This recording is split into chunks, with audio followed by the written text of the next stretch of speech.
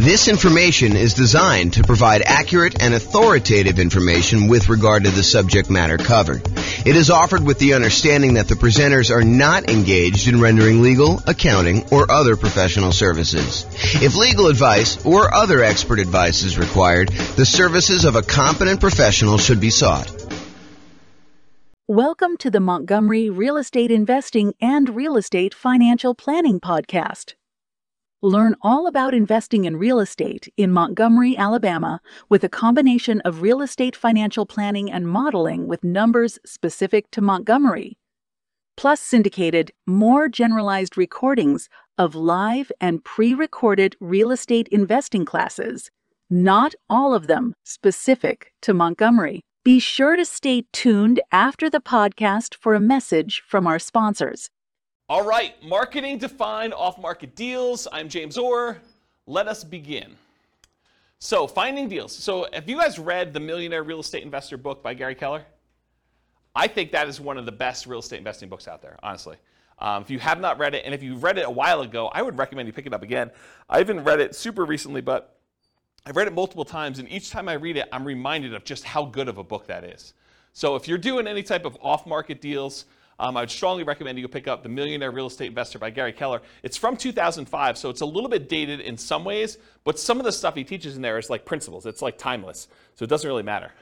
But one of the things he did in that book, the book is sort of divided up into two major sections. One section is like the how-to. Well, maybe it's three sections. There's an intro section that talks about the myths of real estate investing. Then there's a whole like meaty section on how to invest and a whole bunch of principles sort of stuff.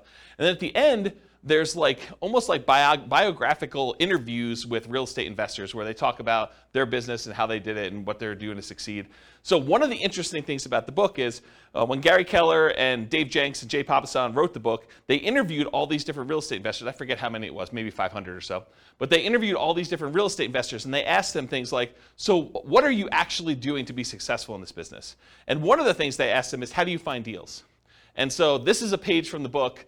It talks about how these 500 real estate investors, these successful millionaire real estate investors, actually went and found deals. And some of it's a little dated because it's from 2005, but I've not found anyone that's done this type of study again. So this is the most up-to-date version of the data that I have, but it's really good. So 32% of deals, according to the Millionaire Real Estate Investor interviews that they did, came from networking. So Rachel, that's all you. Right? You're social, you like being out there talking to people, or Nick, that's also you. I mean, like you can go out there and you could talk to somebody and you could find a deal. So about a third of all deals came from networking. 28% came from real estate agents in the MLS. So if you're unwilling to do all this off-market stuff, if you come to class and you're listening to this stuff and you're like, okay, that's amazing, James, but there's no way I'm doing that. I'm not willing, not able. I just don't want to go and do all the marketing, talk to sellers, do presentations, follow up with them, make offers, get creative like that. I'll just buy stuff from the MLS. Okay, great. So about, a little bit more than a quarter of them came from real estate agents in the MLS. 10% came from driving and walking. We call this driving for dollars. You go look for dilapidated properties that have, 15 newspapers still sitting in the driveway, rotting. In the winter, the driveway is not shoveled. The grass is unmowed. Everything's overgrown. It's like properties that have been abandoned. And then you can go do like reverse lookups and try to find out who the seller is, try to contact them, reach out and try to acquire properties that way. So 10% from driving and walking, 9% from newspaper ads. Again, this was 2005. I doubt it's that high today. 7% from foreclosure listings. I also doubt it's that high today. We're at the period where foreclosures just bounced off their lowest they've been, as far as I know, ever. And so we're at these all-time lows for foreclosures at this point. It's sort of creeped up. And we're seeing an uptick in foreclosures, which, as a sidebar, you'll start to see news articles that say crazy stuff like this. It'll say, foreclosures are up 300%. So what does that mean? Well, if we only had one foreclosure last year, and now you have 3 or 4, then foreclosures are up 300%. So you got to be really, really careful when you hear crap like that. Understand what the numbers mean. So if you had a really, really low number of foreclosures and now it's up 300%, yeah, and you want to look at historically how it relates to, what you've seen. And it's not just that, yeah, it's gone up 300%, but there was 300% from almost nothing, right? So that's where we are right now, is that we were at almost nothing. We were in this unbelievably hot real estate market after we kind of dropped interest rates with COVID and everything like that. And the demand for properties was insane. You see 20 offers on a property. And so it's really, really hard to have a foreclosure when, even if you're behind on your payments, you go list it with a real estate agent, and over the weekend you get your property bid up and you're able to sell it and walk away with money. So it would take a lot for you to have foreclosure in that particular situation where the real estate agent couldn't come in and just help you sell that property. So we had really, really low foreclosures. Now I think we're going to start seeing an uptick in foreclosures, especially as the market softens. But it could take some time. It's not like these things happen instantly overnight. So that's my kind of side note there about that. But 7% were from foreclosure listings, and I do think that that will be a viable strategy moving forward. Right now, though, as we kind of do this recording in, what are we in, July? June? We're in July? July 27th, 2022. We're at a low, and I expect that to kind of pick up. But it's really, really low right now. 4% came from for sale by owners. 3% came from the internet database research. 2% from targeted marketing, and 5% from other. So if you're kind of wondering where deals came from for at least these particular successful investors, that's where they came from. Any questions on this? All right, cool. So why do we even care about doing marketing and finding motivated sellers? Because that's really what we're talking about. We're trying to find off-market deals, right? We're trying to find a seller who's motivated, who we can go in there and buy the property. But why do we care that they're motivated? I think for two reasons. I think finding creative transactions. If you go watch the creative transactions class we did, was that 2 weeks ago? It wasn't last week, right? But last week was partnerships. So I think 2 weeks ago we did creative transactions. So go watch that whole 2-hour class on the creative transaction strategy stuff. And then also fixer-upper properties, trying to find distressed properties where you could buy at a discount to add value in some form or another and fix them up. So those are the two reasons I think you probably want motivated sellers. You guys think of any others? That's pretty much it, right? Take a drink. So the creative transactions, just kind of for the record, owner financing, wrap financing, loan assumption, the rent-to-own, lease-to-own, lease option, lease purchase family, agreement for deed, bond for deed, contract for deed, installment land contract, and then buying properties subject to the existing financing. So those are all the creative strategies. Go watch the creative strategy class. I can't cover a 2-hour class within another 2-hour class, which is probably going to go the full 2 hours is my guess.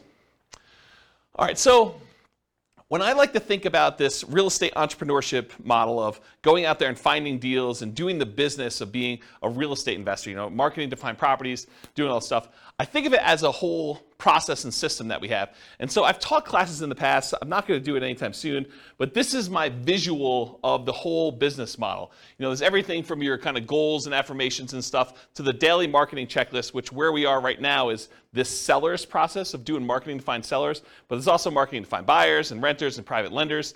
All the different seller checklists, your callback, your research, making offers, following up, under contract, bought it, inactive, all the buyers checklist, the dream team checklist, the property management checklist, and the different steps in that, and then the business management checklist. So tonight we're really focused in on just this one small piece, and that is the daily marketing checklist and finding sellers. How do we go and find off-market deals, sellers specifically? So this is the daily marketing checklist, and we're just covering sellers tonight. That's all it's saying there. Okay, so doing marketing. When we do marketing, marketing really is broken down into two categories: one-step marketing and two-step marketing. One-step marketing is where you can actually make the sale in one step. You put out a flyer, you give someone everything that they need to know on the flyer in order to be able to make a decision to buy or not buy, and that's done in one step. Real estate transactions are a little bit more complicated, and so those tend to be done in what we call two-step marketing. You usually do marketing in order to get a seller to raise their hand and say, hey, I'm interested, I want more information, and then you follow up and you do like more salesmanship or more information or kind of different steps in the marketing process in order to give them everything else they need to then make a decision to do that. So specifically with motivated sellers, we're trying to get a seller to raise their hand and request more information. We're not trying to buy the house on the first ad. Okay, so realize that the intent of the ads for all the stuff we're going to talk about tonight is not that we're trying to buy the house with the first ad. You're trying to get them to raise their hand and ask questions and be interested enough so that you can then talk to them, give them the information they need, answer all the questions they have, and then help them buy, help them make a decision to either sell you their house or use something else. Make sense? All right. The right side of the desk. I was really fortunate. I had besides my father, who's also a real estate investor, I was really fortunate. I had a great mentor. He was a guy, lived in Houston, Texas, big home buyer down there. And he explained this concept to me. And the concept is being on the right side of the desk. Imagine for a minute you're like going to a bank. And you walk into the bank, you got your hat in your hand, you're like, hey, Mr. Banker, would you please be willing to loan me money? So he's sort of in the position of power, you're going there, and you're almost like begging them, to kind of loan you money. Do I qualify? Can you please help me? What do I need to do in order for you to loan me money? So as real estate entrepreneurs, real estate investors, what we really want to do is we want to be in the position where we're on the other side of the desk. We're on the right side of the desk where the seller comes to you and they say, so tell me how your program works. How can you buy my house? You don't want to be chasing a seller and trying to buy their house from them. You want them coming to you and saying, how does your program work? What can you do to help me? Here's my situation. Is this something that you can do to kind of solve my problems?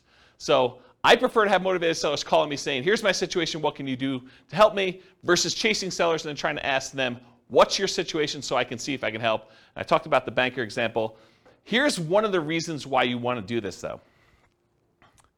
Imagine for a minute, you're as friendly as Rachel and you want to go call for sale by owners. You want to go, for some torturous reason, you want to go onto Craigslist and everyone who advertises their property for sale, you want to get on the phone and call them up and try to have a conversation with that particular for sale by owner. And you really want to buy properties creatively. You want to buy property, subject to or with wrap finance, where they basically leave their loan in place and you take over payments on their loan. So one of the things you need to know if you're going to go out there and try to buy properties creatively is how much do you owe? And imagine trying to get on the phone with a for sale by owner who is in the driver's seat because they're the one advertising, they're the one taking the calls, and you're trying to ask them, so, Mr. Seller, how much do you owe on the property? They're going to be like, what? Why do you need to know that? The price is $500,000. That's all you need to know. You don't need to know how much I owe on the property. That's the problem with doing this sort of like chasing sellers. Now, if a seller calls you, very different situation.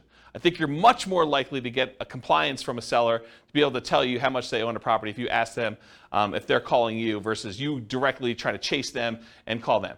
Now, that's not to say that all sellers that call you on your marketing are going to automatically volunteer that information. And honestly, with as much information technology and how much information is available in a lot of markets, you're going to be able to find this out by looking it up on the internet. However, I think if you're trying to make deals like this, you're much more likely to get compliance and to be in the right position of authority by having them call you for marketing. Does that make sense, everybody? Okay. All right, so a little story time. So this was probably 2008, 2009.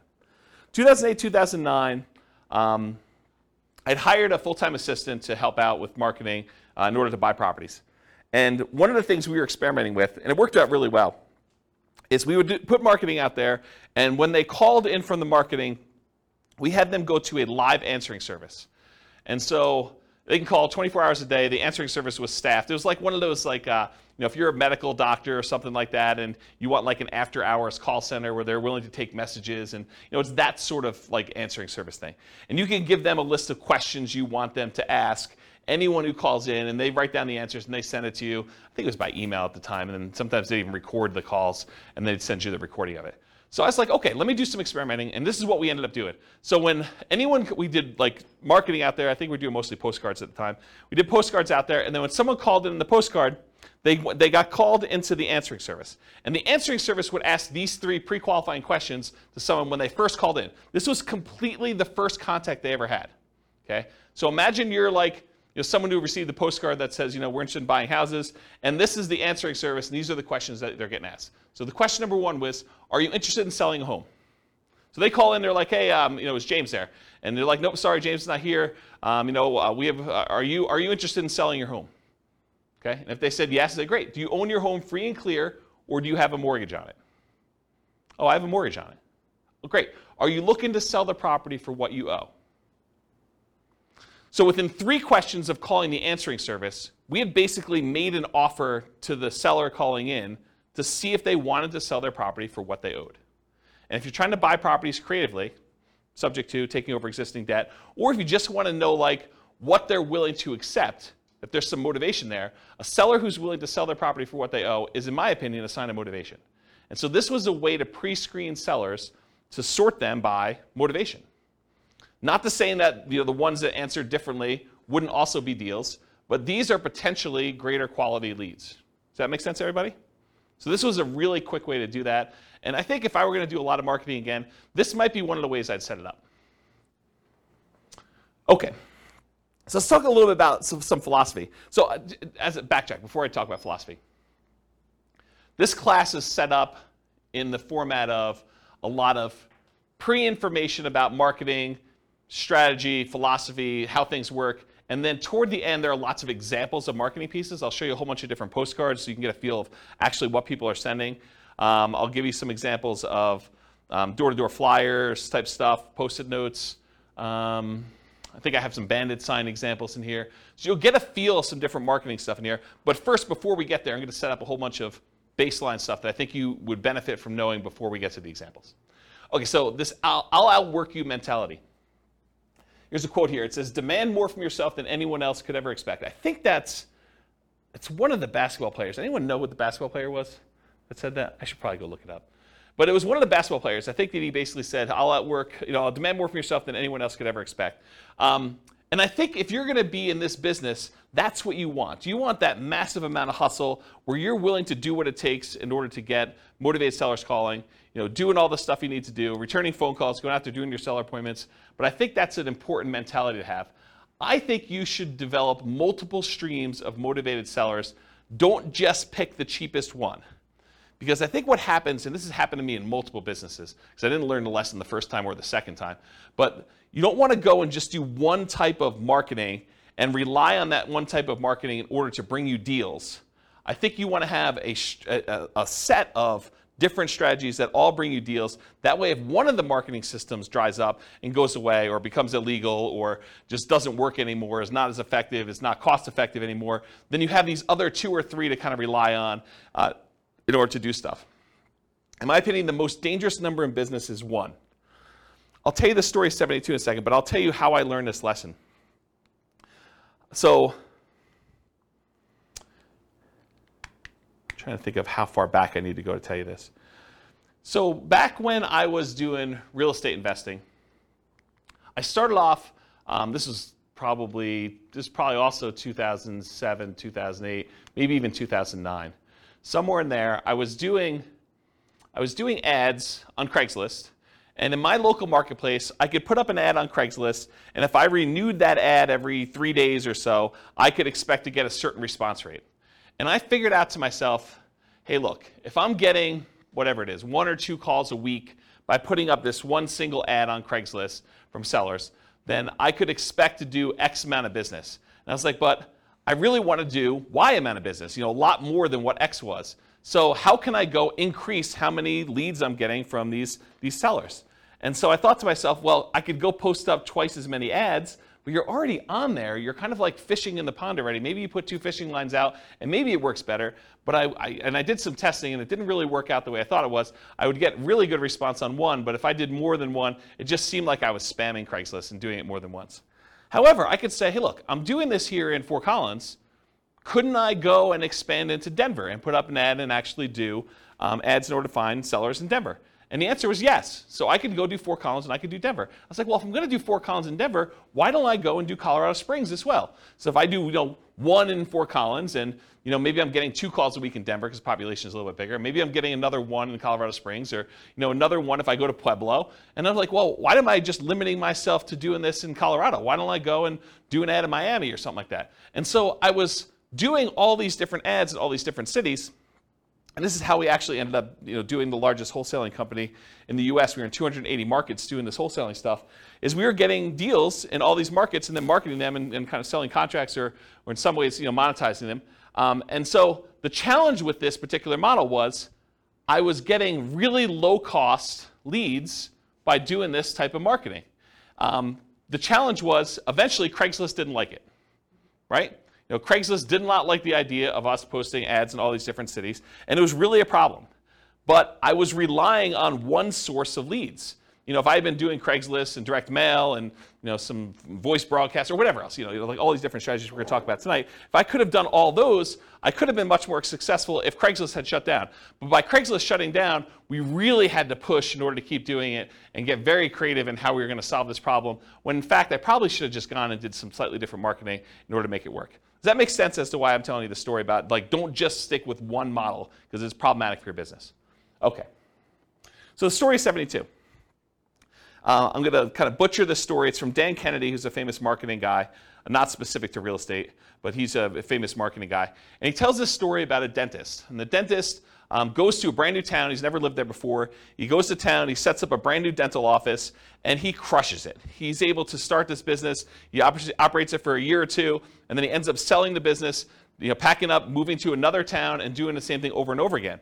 And eventually, the dentists in the town that he kind of went to were like, hey, how is it possible that you're able to come to town and generate so much business and, really show us up by doing all this marketing, stuff like that? And the dentist says, well, I don't know one way to get 72 new patients every month, but I do know 72 ways to get one new patient every month, and I do all 72. And I think that's more the philosophy you want to have in real estate investing. You don't want to say, I've got one way to generate all the leads I want to have. You want to have several different ways to do it and kind of do one here, one here, one here, and just make sure that your costs are acceptable for all the different ones you're doing. You may have some ones that are really low cost, but maybe they're not quite as effective. You don't get the deal flow you need from that. Maybe one that you could scale up as much as you want, but it's more expensive, but it's still reasonable enough for you to keep doing it. And so maybe you do another deal or two per month from that, and then you do another deal, do another third one or a fourth one, and you do as many different marketing strategies as you can in order to get the deal flow that you want. Does that make sense? Okay. All right, so how much to spend on a marketing test? There's lots of exceptions to what I'm about to tell you, but here's how I think about it. If you're trying a new marketing method, how do you know if it's successful? How much should you spend to find out if that marketing method works? You spend the amount of money it would typically cost you to acquire a deal, and you see if you acquire a deal. So if you say to yourself, look, I'm willing to spend $4,000, $2,000, $5,000, whatever it is for you, in order to acquire a deal that meets my investment criteria, and I'm going to go test a new marketing method, I need to spend that much money, whatever is acceptable for me from other marketing things that I know are working, that I'm finding deals with, in order to see if that generates deals for the same cost or better. I think that's a really good just rule of thumb for you to get there. So if it costs you $5,000 to do it, and now you're going to do a sponsorship ad on the newspaper, the newsletter thing for, a certain neighborhood or something like that, and it costs them, $500 a month in order to do this thing on the monthly newsletter, well, then realize you got to do it for 10 months to see if it's effective. You can't do it for 1 month and say, this didn't work. Or you can't do it, and if you get a deal the first month, you can't say, this did work, right? You got to look at it over a period of time and see that if it's consistently performing for you. And ideally, you don't look at your cheapest method. You don't compare a new test you're doing to the least expensive way you can acquire a deal. You could argue that you probably should do your most expensive, acceptable one, right? The one that you're saying, okay, I don't like paying this much, but I'm willing to pay this much to test this new marketing thing and see how it performs over time. And if you're going to do free stuff, if you're going to do, calling for sale by owner or, door knocking or things of that nature, make sure you put a value on your time. Don't just say it cost me, $27 in gas, but not count that it, took you 40 hours of time to do that. You got to put a reasonable cost on your time to see if this is effective. All right, any questions on how much to spend on a marketing test? Cool. All right, here's some other additional marketing beliefs. There is no failure, only testing and feedback. That's from neuro-linguistic programming. It's a kind of philosophy of neuro-linguistic programming, and I think it applies to marketing as well. You don't fail doing marketing, right? You do a marketing test, you say, did I get the result I wanted? No. Okay, now I got feedback. That particular way of doing it, that headline, that particular marketing piece, this particular group of people that I marketed to, that did not work. I got feedback on it, let's change something up. Maybe it's the message, maybe it's the people, maybe it's the media I'm using. Quote from Tony Robbins, there is no such thing as failure, there are only results. Similar idea. Thomas Edison says, our greatest weakness lies in giving up. The most certain way to succeed is always try just one more time. If you're not making the money you want and you have a reasonable profit margin, which you do in real estate investing, then you have a marketing problem. That's the challenge you have. So will it work? No one knows until you test. Marketers do know this. You have to test in order to find out if something works. You change one variable, you test again. One of my personal biggest aha moments was discovering if I wanted more motivated sellers, I needed to do more marketing to have them call me. It was like, I know how to generate a motivated seller call. Why am I not spending the money to do the marketing? Once I got that, I'm like, this just makes perfect sense. It's like money in one side, calls out the other, put a little time between them and a little bit of work and effort, deals on the other end. So hold your marketing ruthlessly accountable for results. This implies you are measuring the results you're getting. You have to actually measure and keep results and know what you're getting. I personally believe you need to get good deal flow, have enough deals coming across your desk so that you can see a reasonable number of deals and start sifting and sorting. You're not trying to convince all sellers. And we'll talk about this when we talk about lazy and poor marketing, but the challenge when you're not willing to spend money and have enough deals coming across your desk and you're doing like poor type marketing where you're willing to put in time and effort into it is you work so hard to get a seller that when you finally find one that's motivated, you try every possible way to make that deal work. But sometimes the seller is motivated, but the numbers or the deal just doesn't make sense. Like you're trying to buy a property, it's worth $400,000, they owe $420,000. You're like, the guy's motivated. Yeah, he's motivated, but you can't make that deal work. You got to just move on to the next deal. And if you had 10 other calls coming in that day, you'd be able to move on. The challenge is you only had one call that week, and now you're trying everything. You're like, you're coming to class, you're asking me, James, so I got this motivated seller. He wants to sell me the property. He owes $420. The property's worth $400. Pass. That's my solution. It's like I'm not trying to get creative and make a non-deal a deal for you. Right? But if you had 9 other calls that day, then you move on. Otherwise, you're like, there's got to be something in here.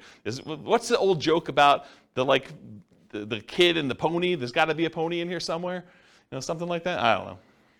Anyway, so stop trying to convince all sellers. You're not trying to do that. You're sifting and sorting sellers. Start focusing on emphasizing solutions you can offer that would be good solutions to you and good solutions to that seller. The language of, well, here's what I could do. Would that work for you? Makes a lot of sense. Only 25% of leads are legitimate and should advance to sales. And that's from Gleanstar Research, or Gleanster Research. Only 25% of leads are legitimate and should advance to sales. Not every one is going to be a good fit for you. You're not trying to have a 100% conversion rate. That is not your goal. We'll talk about conversion rates in a little bit. All right, feast and famine. You got to keep the pump primed even when you're drinking from the fire hose. Don't turn off the marketing and then turn it back on when things die out, because it takes time to get everything going again. You want to keep your motivated seller pipeline filled. What I did is I figured out my numbers, and then I sent out enough marketing to get 1 call per day, my ideal pace. That's the pace I wanted to work at. So I figured out, after doing it for a little while, hey, look, I get about a call for every X number of postcards I sent out. I think it was like 140. I think that was my number. So for every 140 postcards I sent out, I would get about 1 phone call. And sometimes you'd get like lingering ones, but that was like the 1 phone call within a reasonable amount of time. And then you get the lingerers who saved it and they call you 6 months or 3 years later. Okay? Which you do, you get those. You get a little bit of like build up over time. But I was like, hey, look, if I want to call a day, I send out 140 postcards. So you don't have to do this, but I wrote software where I had the list of people I was mailing in a database, and I just exported 140 of them a day straight to Click-to-Mail. And I would send out the postcards that way. Okay? And that would give me about what I needed. Sure, there were days when I didn't get calls. There were days when I got more than 1 call. But it was about that pace. And I didn't start it and stop it. Right? Or you could work backwards from your ideal goal, and we'll talk about how to do this in the modeling spreadsheet, but you could say, look, I want to buy X number of properties. That means I need to do this number of phone calls. This means I need to put out this amount of marketing. So you can work backwards from your ideal as well. Okay? All right, looking inside and outside the industry. So study what other people are using inside your industry and outside your industry in order to find ideas of what kind of marketing to do. All the marketing that real estate agents use to find sellers for listing, that's what you're doing too. If you ever thought about it that way, real estate agents are trying to market to find sellers who haven't yet raised their hand and say, I want to sell my property. And they're trying to find those so that they can help them sell their property and get retail price. You're doing the same thing. You're trying to find sellers that want to sell properties. Your criteria for what is a seller that you could help is probably different, but you're still doing the same type of marketing. Or real estate agents sometimes are looking for buyers, which you might be as well when you get your property, or tenant buyers, or tenants. So you can look inside your industry for ideas. But don't just get laser focus on everything inside the industry. You can also look at what's happening outside the industry, what's working that other people are not doing, and bring it into your own business. So there were not a lot of real estate agents when I started doing these real estate investor classes that were teaching investor classes in order to generate clients in their brokerage. But there were financial planners who were. Financial planners were doing, a little lunch and learn or dinner thing where they'd come in, they teach a class on how to optimize Social Security, and they would use that to generate clients. Why weren't real estate agents using that? I don't know. I just started doing it. Same idea for your stuff. Look outside your industry for people that are doing something else, and then see what you want to adopt for your business. Okay? All right, so I know I could. I don't know if I will, but I could do a whole class on this particular spreadsheet. And the last time I taught a class on this particular spreadsheet was in 2016. I did a whole class that literally just went through each box in the spreadsheet, and I talked about my assumptions and how each step worked and everything. What this spreadsheet is, it's a way for you to model how much work you need to do at each step in the process in order to do deals as a real estate investor. So each block is a discrete step, and each block tells how much time you spent there, how much money you spent there, how much money you made there, and it kind of walks you through what happened in this block, and then each block between the blocks tells you what your conversion rate is. So for example, this first block is sending out postcards. If I send out 10,000 postcards and I get a conversion rate of 0.4%, so 0.4% of the postcards that get sent out become a call into me. So now it tells me how many calls I have here, how much time I spent on that call, how much money I spent on that call, because I send out a little credibility package to each person that calls in. Then I know how many calls I get that convert to a presentation where I go meet with a seller, and I can see the conversion rate from that. And then of the presentations I do to sellers, how much it costs me, how much time I spent doing all that, how much it costs, what the conversion rate is to sellers that go under contract. And then of the ones that go under contract, how many of them did I actually close on and buy? And then of the ones that I close on and buy, how many tenant buyer or tenant calls do I take? And then how many tenants do I meet at the property? And then how many applications and negotiating of leases do I do? How many signed leases do I do in managing the property? How many closings do I have for them when they finally buy the property? And then what the sale to the tenant buyer looks like at the end, and how much money was made and how much time was made. And then at the end, I sum up all of the time it took for every one of these steps, and how much money was spent in each one of these steps, and then how much money was made from all of these steps. And I could tell you what my dollar per hour was, and what my conversion rate was, and how many houses I sold. So now I can go back in here, once I know all my conversions and I got my costs and times and everything, I can come in here and say, okay, instead of sending 10,000 postcards, what if I sent 5,000? And it trickles all the way through and tells me, okay, now you're going to get this many calls and this many tenant buyers and so on. And then it'll tell you here at the end, you're going to do one deal and it's going to be this amount of money, or 2 deals, or whatever it is for you. And you get to look at all. Then I added a whole bunch of additional things, because every once in a while you'll do a seller presentation and you're not going to buy it yourself, you're going to wholesale it. Or you're going to list it if you're a real estate agent, because you're going to do that too. Or you're going to do something else from the tenant buyers that call in. You're going to help them buy a house if you have a real estate license. Or you're going to help them buy a wholesale deal, like wholesale retail. And so you can look at things that happen in parallel. So of the marketing that goes in, sometimes those get split off and you're doing additional things. You get a certain number of wholesale deals or listed properties, or other tenants that you're going to help buy a property, tenants that you call in originally and you can help them buy a property, and you can look at all the dollars, and then you can sum up the whole thing and find out, for this amount of spend on my marketing, how much should I make total from all of these different things, and how much time did I spend, and what's my dollar per hour? And then you can see which ones are most profitable, which ones are least profitable, and so on. So if you know, I want to do one deal here, and all these are other 0, right? You can say, I'm not doing any of these ones, but I want to do one deal here. You can toggle all of the numbers on the front end to find out how much you do need to spend to do that deal in whatever time period you're doing. Does that make sense? So that's the short version of the 2-hour class I teach on that particular thing. And you can download this spreadsheet. I'll put a link to it in the show notes. Okay. Any questions on this? Is that helpful, though, the idea? Wamsi, yes.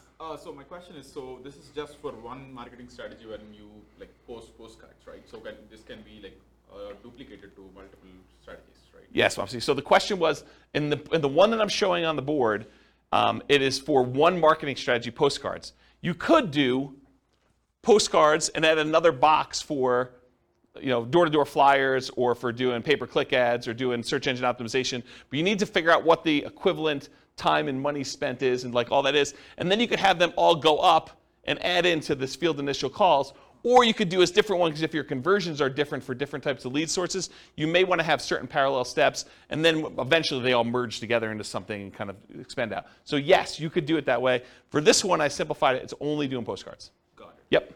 Yep, good question. Any other questions? Cool. Is this helpful? Crazy stuff? Yeah. Okay, target profit.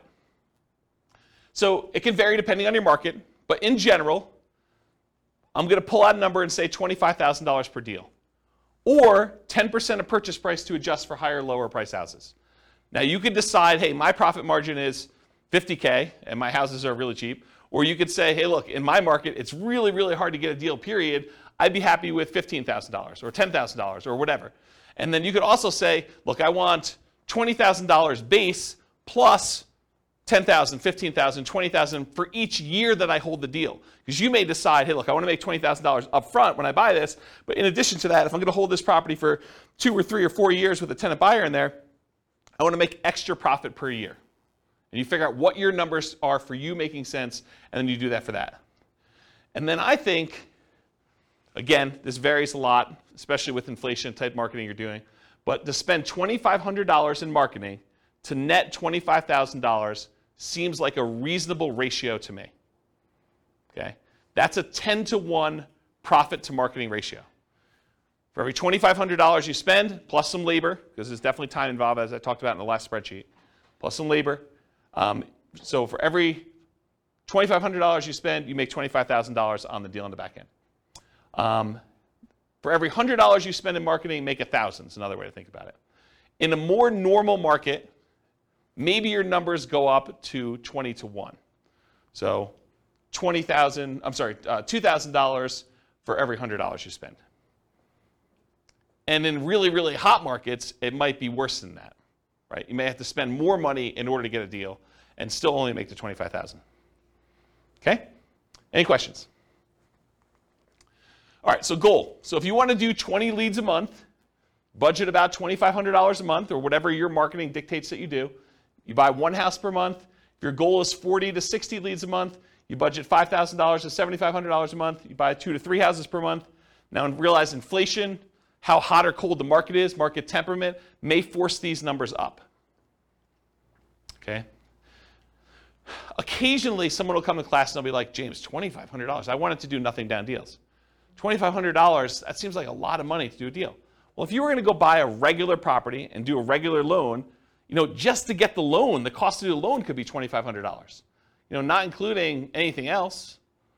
I mean, you're probably still doing a lot of these costs if you do it, but you're going to have like inspection stuff if you're going to do inspections on a property. You may have an appraisal done.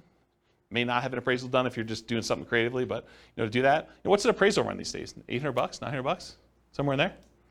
Just to do that, right? So $2,500 seems like a deal. Any questions on this? All right, motivated sellers for lazy and poor folks. So lazy methods are more time than money. You have more time than you have money. I'm sorry, lazy method. I was like, that doesn't make sense to me. Lazy methods are more money than time. I was like, yeah, that doesn't make sense. So more money than time. You're willing to spend money because you're unwilling to do manual labor in order to find motivated seller leads. It's easier to scale up in size. You just spend more money, you get more leads coming in. It's harder to scale up when you're doing poor marketing methods because you have a limited amount of time that you can spend. Okay? You sift and sort for great deals. You get enough leads coming in where you're just basically saying, this is what I can do to help. Does that work for you? They say no. Great, you follow up, but otherwise you move on. You're not trying to force a deal. With poor methods, you have more time than money, and you're willing to invest that time to find motivated sellers. It tends to be time intensive and therefore harder to scale. You tend to want to work or overwork every lead, leading you to try to make non-deals or bad deals into deals. There is some overlap between the two. One example is bandit signs. If you buy bandit signs, which are relatively inexpensive, and you go out there and you're manually putting them in yourself, driving all over town and doing 10 hours worth, that's more a poor marketing strategy. If you buy bandit signs, you hire someone else to go do it for you, that's more of a lazy strategy. Okay? All right, so here are the lazy methods. And I'll tell you which ones I've done. Billboards and bench signs. I have not done that. But you could go get a billboard that says, we buy houses, call this number. You could go get a sign on the bench where people are waiting for the bus that says, we buy houses, call this number. Car signs, I've not personally done this. I know a bunch of clients that have. But you basically get one of those magnetic stickers or one of the car wraps that basically says, we buy houses, call this number, we'll buy your house. We'll take over payments, whatever you're doing for your thing. We'll talk about marketing headlines here in a little bit. I've not personally done car signs, though. Direct mail, done a ton of direct mail. You can do postcards, you could do handwritten letters, you could do regular letters, you could do oversized postcards, you could do saturated mailings, geographic saturated mailings to entire postal areas. You could do targeted mailings to foreclosure properties. You could do ones to recently divorced people, bankruptcy, probate. There's all sorts of things we're going to talk about here toward the end. Websites, pay-per-click. I think I did some experimentation with pay-per-click early on, but I haven't done much with it.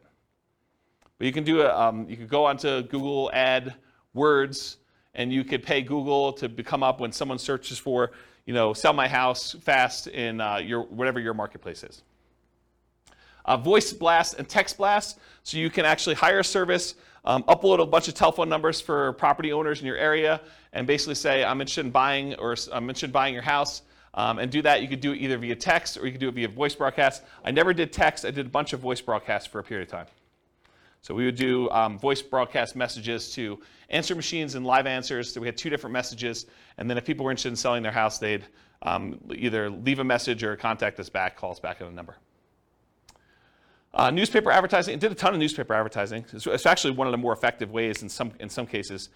We would do ads in the paper, just like classified ads. We also there was like a monthly publication. Was it Fort Collins Forum? Does anyone know? It was like an old newspaper. I think it was called Fort Collins Forum. And we'd have like a half-page ad covering the full front half of a newspaper ad, and we'd buy that each month. And that was pretty effective. But it's harder to do newspaper these days. Radio and television ads. So I didn't actually do this, but my friend Brent, who I told you about in Texas, he actually, at one point, before he actually died really tragically, a long time ago, about a decade ago. But he actually acquired the rights to WeBuyHomes.com. I don't think he had WeBuyHouses.com. I think he had WeBuyHomes. And then he had 1-800-WeBuyHomes and 1-800-WeBuyHouses, which is the same phone number because it stops at like HO. So it basically had the telephone number and that. And what he was doing is he was licensing out the rights to different marketplaces to do that. And he had a professional video done and professional radio spots done. And you could run these. You don't have to do any customization because it's the same number. But you basically run that ad in your local marketplace, and then the number calls through. And based on your location from where you're calling, the telephone rings into your office or wherever you want it to go. You basically had them direct where you want it to go. And so he did a bunch of television stuff. I didn't personally do it. But that's one of the things he was doing. So you could do radio and television ads. You can also do Yellow Pages. Yellow Pages are mostly defunct now because of the internet. But there were some interesting lessons to learn from things that people would do in the Yellow Pages. Instead of just advertising in like the real estate services section, some people would advertise in the money to loan section. Because if you think about like where your sellers are coming from, a lot of times they're looking for solutions other than selling their house before they get to the point where they realize they need to sell their house. And so a lot of times some investors would actually have a separate business that would make loans, and then they would use that as a lead generation tool in order to find sellers that were going to be early on in their pipeline. Does that make sense, everybody, what I said? Okay. All right, any questions on these lazy methods?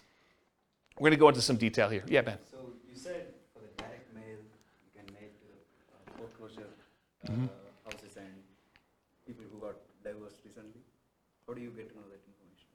The list? Yeah, I'll give you some sources for lists here in a little bit. Yeah, these are places you can buy them. Yep. So the question was, where do you get the list for people going into foreclosure or people that had a bankruptcy or something like that? And you can buy it from list brokers. Yep. Okay, any questions on lazy methods? We're going to go into some detail on mostly direct mail. I think that's mostly what we're going to cover from tonight in detail. Any other questions on this stuff? All right, cool. So here's some of the poor methods. If you're willing to put in more time, bandit signs as an example, although I told you if you want to do bandit signs and make them lazy, you can actually pay someone to do them. But bandit signs are those yellow corrugated plastic signs that go out there. You may have seen them, says, lose weight now, or, you'll see them in new construction neighborhoods where people are advertising, sign up for this internet service or sign up for Comcast or Xfinity or whatever it is. So you'll see those types of signs, or you'll see them sometimes for like churches. They'll say, church service, and they'll kind of use those. But you could use them that says, we buy homes, we buy houses. I'll show you some examples of those. And then you go out and you put them into major intersections. They'll disappear. They're disposable media. Don't think that you put it up there, it's going to last there for months. You'll put it up there, and maybe you'll get a couple hours if it's a really busy intersection, and the sign police are not out doing that. Also, depending on your area, they may be illegal, just so you know. And you may get a call from, the police or code enforcement or something like that telling you you can't put your signs up anymore. We're going to charge you X number of dollars per one you do. Please go take them down or whatever they'll tell you. So realize in some markets it's really hard to do or hard to keep those up. But otherwise they'll disappear. Realize that you're spending the $10 or whatever it costs these days in order to get the sign plus the labor to go put them up there for a certain amount of limited exposure for whatever time period you have them up. Business cards, I'll show you an example of a business card with a little twist on it here in a little bit. But if you want to see good examples of other real estate investors with their business cards, go to investor meetings and ask them to see their card. Go talk to other investors and ask them if you can have a copy of their card and see what they're using. And there's lots of variations to these. There's some gimmicky ones. There's some like really straight up business ones. There's some more like mom and pop-ish sort of ones. So everyone has their own little variation flavor on how they do their business. Contacting for sale by owners, this is Rachel's special. She's going to call the for sale by owners because she's really social. So she's going to go call for sale by owners. You can go on a Craigslist or any other place they're marketing and just make phone calls, reach out to them, ask them if they're interested in selling their property. If you're interested in this strategy, there's a decent book. Wendy Patton put out a book. This is probably a 15-year-old book at this point. But her book is called How to Do Lease Options and Subject to Deals. And she talks about a strategy of calling for sale by owners and trying to get them to lease option the property to her or buy the property subject to. And in the softer market, I think it would work great. Not something I'm willing to do. I'm an introvert, in case you can't tell. So contacting for sale by owners, that's one of the things you can do. Door knocking. Someone laughing that I'm an introvert? You can go door knocking. So you can go door to door and actually try to buy houses that way. Anything interested in there? Door to door flyers. We'll talk about some examples of those. I'll tell you a story about this. So my father was a real estate agent, and he was the #1 agent in his office using this strategy, using flyers. And so here was his little niche. I'll kind of tell you his little secret sauce of how he kind of became #1 agent in his office. And I think this does apply in some ways to real estate investors, although not the buy side. Here's what he would do. So back when he was a real estate agent, the HUD and VA foreclosure list would come out every, I think it was Tuesday. I don't remember exactly the day now. But I think it was like Tuesday morning. And so what he would do is he would get up at like 4 o'clock in the morning and go down to like a really open, like early coffee shop and get a copy of the latest newspaper with the latest HUD and VA list of properties that were coming out. And as a real estate agent, anyone could market the government's HUD foreclosure and VA foreclosure list. So you can go, any real estate agent with a license could go and market these. So what he would do is at 4 in the morning, with his coffee and his paper in hand, so he would drive around to the new list. Maybe there were 10 properties or 20 properties on there, I don't know, depending on the week. So you'd go look at the properties, see like, oh, this one looks interesting, and this one looks interesting, this one looks interesting. And he'd pick, half a dozen properties or a dozen properties, and then he'd go back to our home office, and he had a copy machine there. And he would he'd hand write out a flyer. He had a flyer template, had like 2 little bald eagle, like a U.S. official-looking, symbol-looking things in the corner and said, HUD foreclosure, VA foreclosure, if you're interested in buying this property in your neighborhood at, and have fill in the blanks, 1, 2, 3, 4 Main Street, it requires X dollars down and with X dollars down, your payment would be X per month with your whatever this interest rate assumption was and all this other stuff. So he basically had this like little one-page flyer. And he'd print up 150, 250 flyers, whatever it was, that would kind of saturate the area around that particular property. And then as a teenager, I would go deliver flyers all day. And so I'd go out and walk the 200 nearest houses to that particular property with that particular flyer. And on the back, he had all 6 or 7 different properties with just a summary of them in case you're interested in any other ones. And he would just put out 200 flyers or so per property, 10 properties or so a week, somewhere around there. And he'd sell a bunch of them, a couple a week, where he was just out there doing that. And so if you want to do flyers can be really effective for finding, in this case, buyers, but it could also be effective for buying sellers as well. We've done some flyer type stuff, mostly door hangers and sticky notes is what I've tested. I haven't done as much flyering for that stuff. And by the way, I've not done door knocking personally. Okay, so we'll talk about some sticky note stuff. Driving for dollars, we talked about that, going around trying to find abandoned properties, dilapidated properties.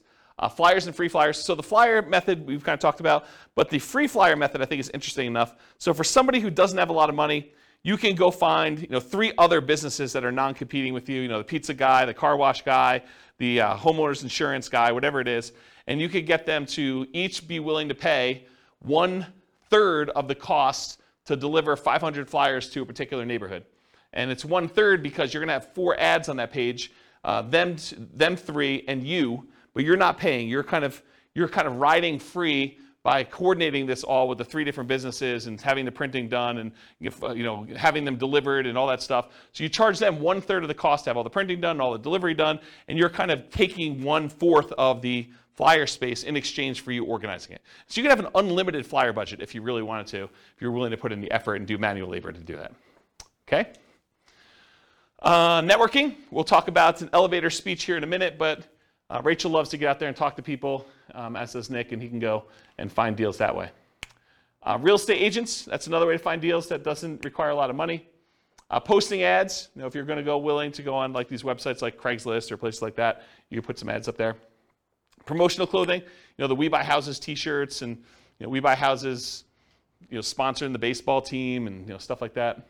You can also find real estate wholesalers and bird dogs who are willing to go out there and find deals, and then they'll sell them to you for a fee. So realize you can go do that. And then websites, you can do search engine optimization so that your website comes up for people searching for Sell My Home Fast or We Buy Houses in whatever market you are, so that your website comes up for that. Or you can do content marketing, write articles that are solving the problems of the sellers that are trying to solve their problem. I can't afford my payments anymore. What can I do? How can I borrow money to stay in my home? And you write solutions to those problems. And if that solution doesn't work for them, they may want to have you out there to buy their house by having a little ad on there. Or doing social media. Okay. Any questions on poor methods? Have you seen any numbers on anything social media related on conversion rates and how well it's done next to some of the other? No, I haven't seen actual numbers on the conversion rates for social media. My guess is that they're really low because I know the stuff for real estate agents. I mean, in general, if it doesn't take much time and effort to do, it's usually not that effective, right? So that's been my experience.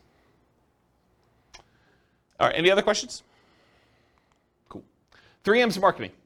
So whenever you think about marketing, there's really 3 M's to do this. This is Dan Kennedy stuff. The market, who are you marketing to? The message, what are you saying to them? And media, how are you getting your message to your market? So we're going to look at each one of these in detail. So the market, who is your ideal market? If you're wanting to get owner financing, you got to be marketing to properties that don't have mortgages, something that's free and clear.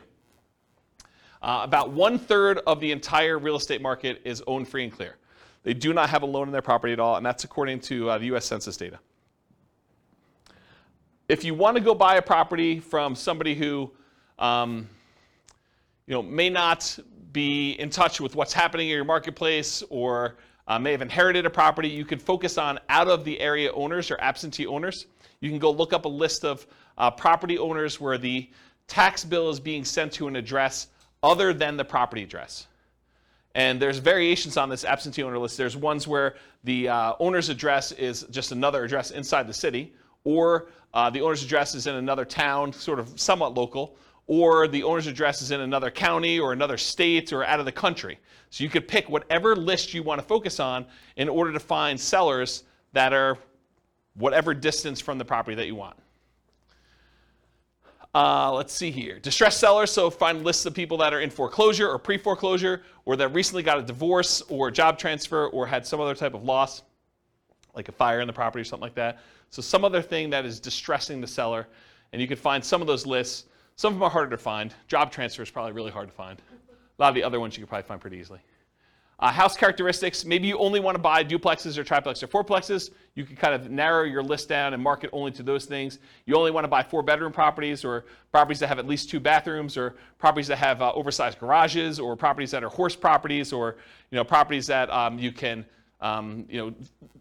bulldoze the property down and do some type of development on it, or you could do things based on lot size. You don't want to have too big of a lot, or maybe you really do want to have big lots. Whatever it is that you want to do in order to do characteristics of the property, you can kind of market to that particular list. And then anything other than that, bankruptcy, divorce, whether they're people who recently got married, probate, or assisted living, you can kind of focus in on whatever niche you're trying to serve. Any questions on market? All right, this picture is from the Millionaire Real Estate Investor book by Gary Keller. And in this, he basically determined which part of the real estate market was ideal for real estate investors. And so there's 4 different characteristics he's measuring here.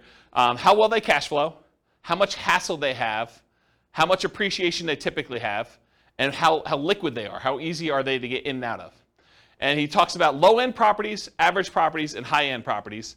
And then he shows you, on a scale of cash flow, whether it's low or high or medium, hassle, low, high, or medium, appreciation, low, high, or medium, and liquidity, low, high, medium. So for example, liquidity, low-end properties have low liquidity. Okay?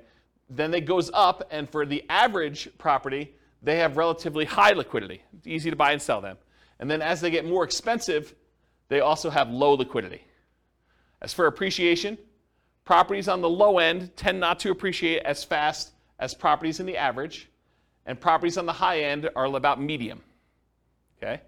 For hassle, low-end properties tend to have the highest hassle, average properties tend to have the lowest hassle, and high-end properties tend to have high hassle as well. And then low-end properties tend to have the best cash flow, average properties tend to have intermediate or medium cash flow, and the high-end properties tend to have a little bit lower than medium, but not quite all the way to the low cash flow. So if you look at where are these curves at their best, and you'll find that it's not the very, very low end, and it's not the very, very high end. The great deals tend to be at like the quartile, about the 25th percentile of the marketplace, and good deals tend to be in this kind of like median section around the 50th percentile. So if you ever heard me in another class say, we typically like to invest in the second quartile. You don't want to be buying the cheapest stuff. Although, as I say this, there are niches where you could decide, hey, listen, my specialty is low-end properties, or my specialty is luxury properties. And you can make that work.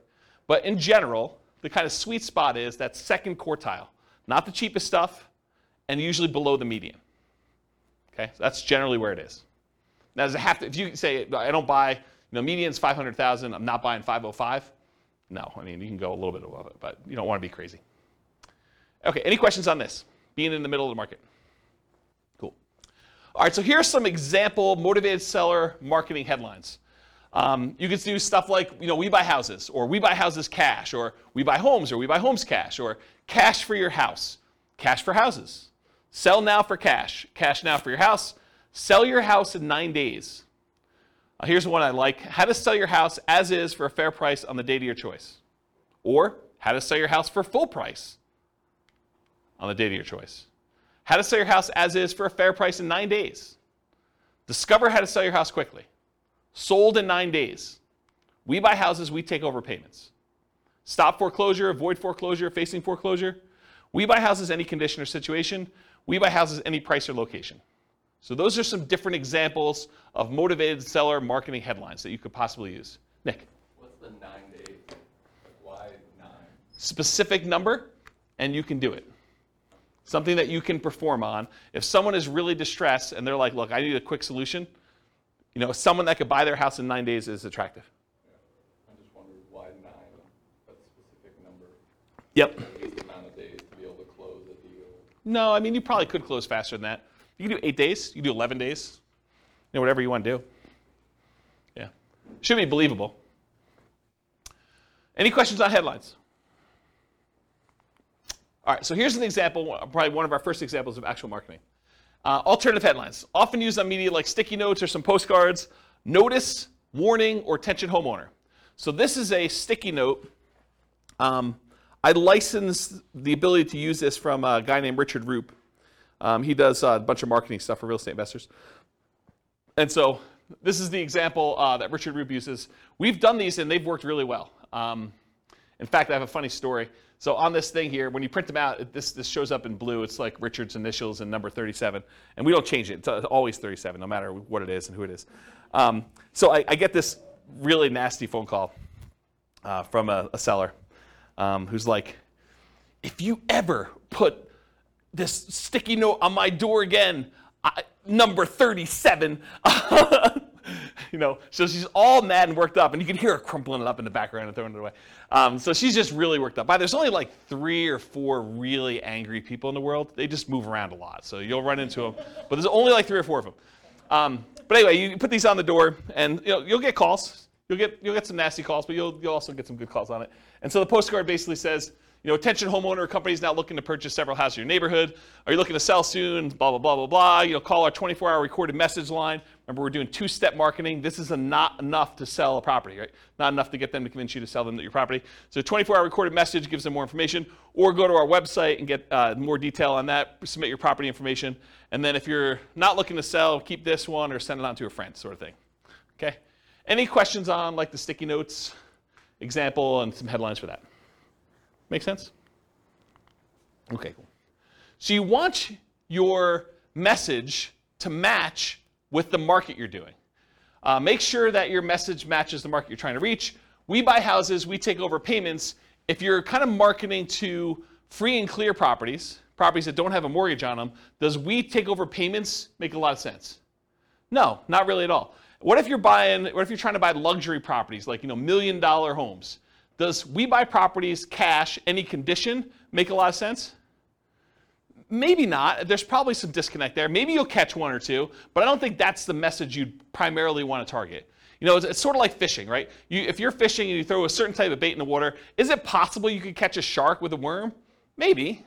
You're probably not catching sharks with worms, but it's possible you could. You're much more likely to catch a shark if you use the bait that sharks like, or you're much likely to catch the other fish using the bait that fish likes.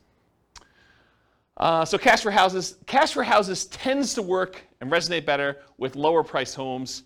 And then watch any foreclosure messages to make sure that you're targeting the right list for that too. Any questions on that?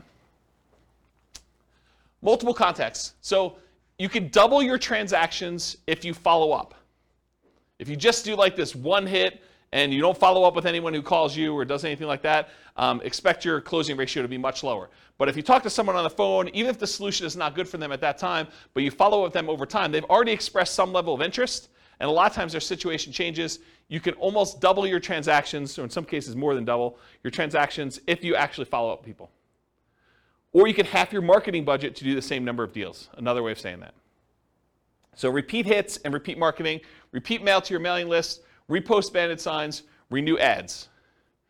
Part of the credibility you build up is when they see your ad all the time, right? If you only ran the ad once and someone is considering using you, but they go back to that newspaper or they go back to that source wherever they saw your ad and they don't see your ad anymore, they think that, yeah, I'm glad I didn't deal with that guy. He's out of business already. Okay? Meaning top of mind? Yeah, top of mind. Yep, that's another way of saying it. Yep. But there's also a credibility factor too, right? Like if you just disappear, they don't know if you're still around. Offer made follow-up. Does everyone accept your offer? For every offer you make, does everyone accept it? Absolutely not. Nope. So send a thank you note immediately. Put the seller on an automated mailing list for more frequent follow-up. I recommend monthly. This will double your closing percentage. So if you were closing 1 out of 20 before, with proper automated monthly follow-up, you'll close 1 out of 10. Credibility packet and testimonials include a benefit-laden information about how you help sellers, plus testimonials. Often you'll mail this out as soon as the motivated seller calls and we have their mailing address, and then bring a copy with you when you meet the seller for the first time and give them a copy even if you sent them one in the mail and say, here's some propaganda about me in case you haven't seen it. I'll put a link in the show notes to my credibility packet so you can see it. And if you don't have testimonials, if you're just getting started, get regular testimonials from your pastor or some people that you've helped out in another business or anything people can say nice things about you. The better, more specific to real estate is, the better. But if you don't have it, work with what you have. Any questions on credibility packet testimonials? Cool. Commit to improve your response rate in all your marketing. So each marketing campaign that you do is a horse race. You always want to be testing one variable with 2 options to find out which one's going to win. It requires you to measure results so that you can improve them. Focus first on testing headlines to get the maximum response. So headlines are the easiest thing to test. It's often the biggest impact. And as you do more testing, be careful of improving response while sacrificing quality, conversion on the back end. For example, you could boost response by saying full price instead of fair price, but it might be at the expense of getting acceptable deals to you. So you can get more calls, but maybe you're not converting as many because you changed your wording. Does that make sense? Okay. More ways to respond tends to increase response. And then other things to test beyond copy might include 800 numbers versus a local number, your website, your email, or your fax. Although faxes are kind of going out of the way, people still use them, especially older people. Any questions on this? Cool. Ratios. So there's 3 different books that I'm aware of that have actually cited how many deals you need to look at, how many offers you need to make to get a certain number of deals done. These are the 3 books. Real Estate Riches by Dr. Dolph DeRoos. It's part of the Rich Dad Real Estate Investor series, Robert Kiyosaki's guy. But the actual author is Dr. Dolph DeRoos. And he talks about the 100-10-3-1 rule. You have to look at 100 properties, you make offers on 10, you get 3 accepted, you close 1 deal. Carlton Sheets, who's been off the air for a while now, his no down payment course talked about the 50-to-1 rule. So you have to look at 50 properties, talk to 50 sellers in order to get 1 deal. And then the Millionaire Real Estate Investor book by Gary Keller and others, he has the 30-10-3-1 rule. So you look at 30 deals, you make offers on 10, you get 3 under contract, you close on 1. And then Weekend Millionaires, Frequently Asked Real Estate Questions by Mike Summey and Roger Dawson. That book talks about a 30-to-1 ratio. Look at 30 deals, get 1. Really, if you're looking at the top 5% of properties, you're trying to find the best deals, right? You need to look at about 100 properties in order to find the top 5 properties to do that. If you think about it in that ratio, that's probably another way to look at it. And also, outside the MLS is different than inside the MLS. They're just different numbers. Any questions on these? Yeah. So based on the ratios I see, is it different strategies that these books are talking about, or why is there a discrepancy? Yeah, so the question is, for the microphone, the question is, why are the numbers different for all these different people? I think they're thinking about it differently. I think the types of deals they're doing is different. I also think these aren't exact, right? It's hard to give a number when you're teaching students, because these are all people teaching it in the book, right? It's hard to give a number when I'm the one doing the presentation versus you doing the presentation versus Bill doing the presentation, right? You may be able to close 1 out of 5 because you're amazing. I may be 1 out of 20 because I'm incompetent. And Bill's just sort of between us, right? It could be all over the place. So the numbers are sort of just a general guideline to begin with. And I think looking at them, they're pretty close, right? They're not that far off. So. But is 30:1, the book that says 30:1 necessarily good than the book that says 50:1? So the question is the book 30-to-1 a better book than the one that does 50-to-1? No, I don't think so. And the other thing I'll add about this is, let's say you come to me at a class, you say, James, I don't know what you're talking about 30-to-1. I'm closing every 2. And what I would say to you is, maybe you're not doing good enough deals. Maybe you're not making your offers low enough where you're getting too many accepted, right? Maybe you should be more selective. So you could go in there and offer full price. I'll pay you full price. I'll get a loan. I'll buy your property. Well, yeah, it's easy to get those accepted, right? Yeah. If you're coming in, you're like, I'll pay you half price.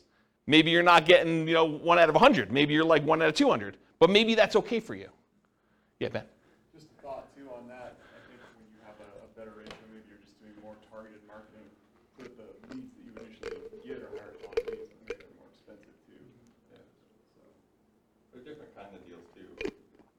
Yeah, Ben says, maybe you're doing more targeted marketing where you're doing probate lists or bankruptcy lists or foreclosure lists, and you expect your ratio to be higher or something like that. You expect it to be more motivated, and that's definitely a possibility. Yeah. Because Dolph does like 100-unit commercial, 100-unit apartment complex deals and stuff. Yeah. So we're talking about different types of deals in there. Absolutely. I mean, there's lots of variation in this, right? I'm just trying to pull these out of different books to show you at least what some have said. And if anyone knows of, even on the recording, if anyone knows of another book that gives numbers, or even another website that actually gives numbers based on some data, I would love to know about it. So feel free to reach out to me via email. Any questions on ratios? Cool. All right, testing versus buying tested marketing. So you could write your own marketing. I mean, I'll show you some different examples. You can go find a ton online. You can go write your own and kind of use that and test it with your own marketing dollars. And when you do your test marketing, you're testing the market, who you're mailing to. You're testing the message, which is what you're kind of creating yourself. You're testing the media, how you're getting the message out there. And then you're testing your sales skills. Or you could buy marketing from someone who has 100 students who have sent out 100,000 pieces of mail, and you know that the marketing message is effective and works, and then you eliminate one of the things that you're testing. You're still testing the market. You're still testing the media, and you're still testing your sales skills, but at least now you know that the marketing message is sound because you bought it from somebody who's had a whole bunch of students test it in a bunch of different areas. Okay, so I personally, once I understood this, I went and I bought rights to use someone else's marketing materials. I did not create my own. I would tweak stuff just a little bit, but for the most part, I was borrowing Richard Roop stuff. I'd pay him a license to do it, and I would actually do it. So do what you want to do. Yeah, Rachel. Do you feel like, compared to when you were doing this, and now the market is differently saturated in terms of wanting to see something unique versus getting 5 postcards that say the same thing? What different people is that? So the question is, do I think that compared to when I was doing it very actively versus now, do I think the market is saturated? And I think back when I was doing it, the market was saturated. And you'll see a ton of different examples. And this is just a really small sampling because everything I got, I would stick in a drawer and I'd save because I would keep a marketing swipe file. And so I would look at all the stuff that came, and you'd see people that obviously were subscribing to stuff, but it was less common than you'd imagine. A lot of people would create their own crap, and they'd send out their stuff. And some of it was really good, some of it was really bad, right? And you could sort of see this. And then you also see, when you own properties for a very long period of time, you see longevity. You see the people that are mailing every 3 months and how long they've been in business. And you see the kind of fly-by-night, oh, this person only ever mailed me once sort of thing. And when you have a bunch of properties in the area, you could see multiple copies and see who's marketing where and stuff like that. So I think in certain markets, you're going to find a lot more competition. In other markets, you're going to find a lot less competition. And if you're marketing to do certain things, you're going to find more competition than other things. So there's, I think personally, a lot of fix and flip people out there. There's a lot of marketing to find fix and flip opportunities. It's just saturated market. There's a lot of folks that are willing to do that. There are probably less people willing to do creative financing. Still a bunch, but less, I think. And then there's probably less people doing like luxury houses, as an example. Although I don't own a lot of luxury houses, so maybe there's a ton of marketing on there, but my understanding is that that's a underappreciated, underutilized niche. Okay? As just one example. Does that answer your question? Yeah. Okay, cool. All right, so sample elevator pitch. So, Rachel's out at a cocktail party, and someone comes up and say, so Rachel, what do you do? This is what you say to somebody. An example. You could come up with your own, but here's an example of something you might say to somebody to describe what you do. So I'll just kind of read you it. Sometimes people need to sell a house quickly or would rather not wait to have it sold by a real estate agent or for sale by owner. Well, my company helps those people by buying their homes directly, often using private funds. Then we help people, often people who find it challenging to buy a house traditionally, buy the houses from us. Often this involves renting or providing flexible owner financing to the buyers. So that would be an example of an elevator pitch that you might use. Now, if you were trying to raise private money, you might say that same thing, but after where you say my company helps those people by buying their homes directly, often using private funds, you might add an additional thing about private funds. We help investors who are wanting to have alternatives to the stock market investment where we help them, we pay them a return on those funds or something like that. So you could add that in there as well. Does that make sense? And adjust this for whatever you're doing in your business. Cool? Okay. All right, so here's a sample business card, and you guys there's lots of different, real estate investor business card variations. The reason I want to show you this one is it has an interesting twist that I've not seen used before. So in the state of Colorado, at least, the raising of private money is technically a licensed activity. You're supposed to have a license in order to borrow, like collect money from someone and give them a note secured by property to do that. So it's technically a licensed activity. And you're not supposed to go out there and actively advertise that you want to pay people a return for their money. That's a no-no. You're not supposed to do that. So the way that I thought about this is I'm supposed to disclose that I'm licensed.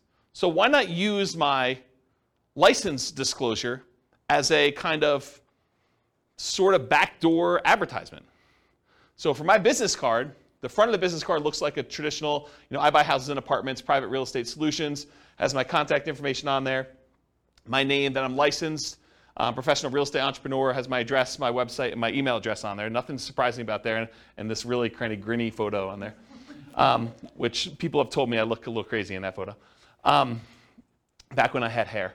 And then on the back of it, it says, licensing disclosure for private investors looking to earn returns from private real estate notes. So this is my disclosing to them that I have a license and how the license works. And so it says, notice, the company name is a mortgage broker-dealer licensed by Colorado Division of Securities to create notes paying interest secured by a deed of trust on real estate for private individuals seeking those investments. James Orr is a licensed mortgage sales representative for that company. So this was a way to sort of advertise for anyone who is interested in that I am licensed and I do those things. Does that make sense? I've not seen anyone else do that. So I thought it was kind of an interesting way to do it. Any questions on this? I will get a beverage. Okay. And if the creepy photo wasn't enough on the front, it's faint on the back. Yeah, right? It's like my hypnotic stare. Hypnotic stare, creepy hypnotic stare. Okay, so here are some sample bandit signs. And you've seen these, right? We buy houses cash, fast. I buy houses, fast cash. And these are not you don't buy you don't usually buy the blank corrugated plastic and then handwrite these on here, although you could. You typically have them printed with the handwritten stuff on there. Then we buy houses, we take over payments, says telephone number. Need to sell your house fast, we buy houses, telephone number, any condition, any situation. And then avoid foreclosure. And you'll see some with black. Most of the time they're black and yellow or red and yellow or red and black, things like that. And I just put the McDonald's one out there because I thought it was funny. I think that's probably Photoshop. That's probably not real. All right, any questions on bandit signs? Examples? Cool. All right, buying for motivated sellers in hot markets. So avoid the obvious seller like the MLS and for sale signs ads when a market's really, really hot, because often you're going to be outbid by owner occupants on those. If you got 20 offers seen on properties, you can kind of knock your head up against the wall if you want to, but I don't know. Probably do better things with your time. Run ads, send direct mail, do flyers, target niches like high equity, probate, divorce, absentee owners, burned out landlords, etc. And then be willing to spend 3 times as much in marketing to find these deals. It's a premium you pay for buying in a hot market. Network and seek referrals, solve problems. So sellers don't give away equity. They don't give you equity. What do? They trade their equity for solutions to problems. They're not giving you $20,000 or $30,000 or $40,000 in equity. They're saying, hey, look, I got this problem. I need a solution. I'm willing to trade you this equity for a solution to that problem. And then be willing, in some cases, to pay full retail with creative terms. That's one way you can deal with hot markets. And we're sort of coming out of a hot market right now. Fed just raised interest rates again today by 0.75. It's a second or third increase. Is third? Third increase, yeah. So, they're trying to slow down inflation. They're trying to fight inflation. And one of the ways to do that is adjust interest rates, which slows down the real estate market, and a lot of things are tied to the real estate market. All right, any questions on hot markets? Cool. All right, let's talk a little bit about direct mail. I like direct mail. So what are the pros and cons of doing direct mail? So I'll just kind of share some with you. You have a lot of control when you do direct mail. You do a lot of testing. You control when it goes out, how it goes out, all that stuff. Your coverage and reach, you can have really good coverage.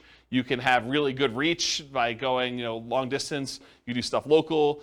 You can focus on a lot of different things. There's a lot of flexibility. You can put out a large amount. You can put out a small amount. You can put out a small amount all the time, like every day.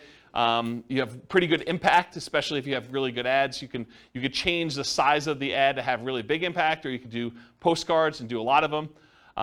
It has a pretty historic response rate, and with the movement of a lot of companies away from direct mail, there are less people competing with you in your mailbox. You show up alone. Versus someone goes online, you do pay-per-click, or you try to compete with SEO, and you want to come up for, sell a house fast in whatever your city is. Realize that you're not the only person trying to come up for that. There's other real estate agents, there's other investors, and so now you're competing with the 4 or 5 or 10 or 15 or 20 or 30 other people there.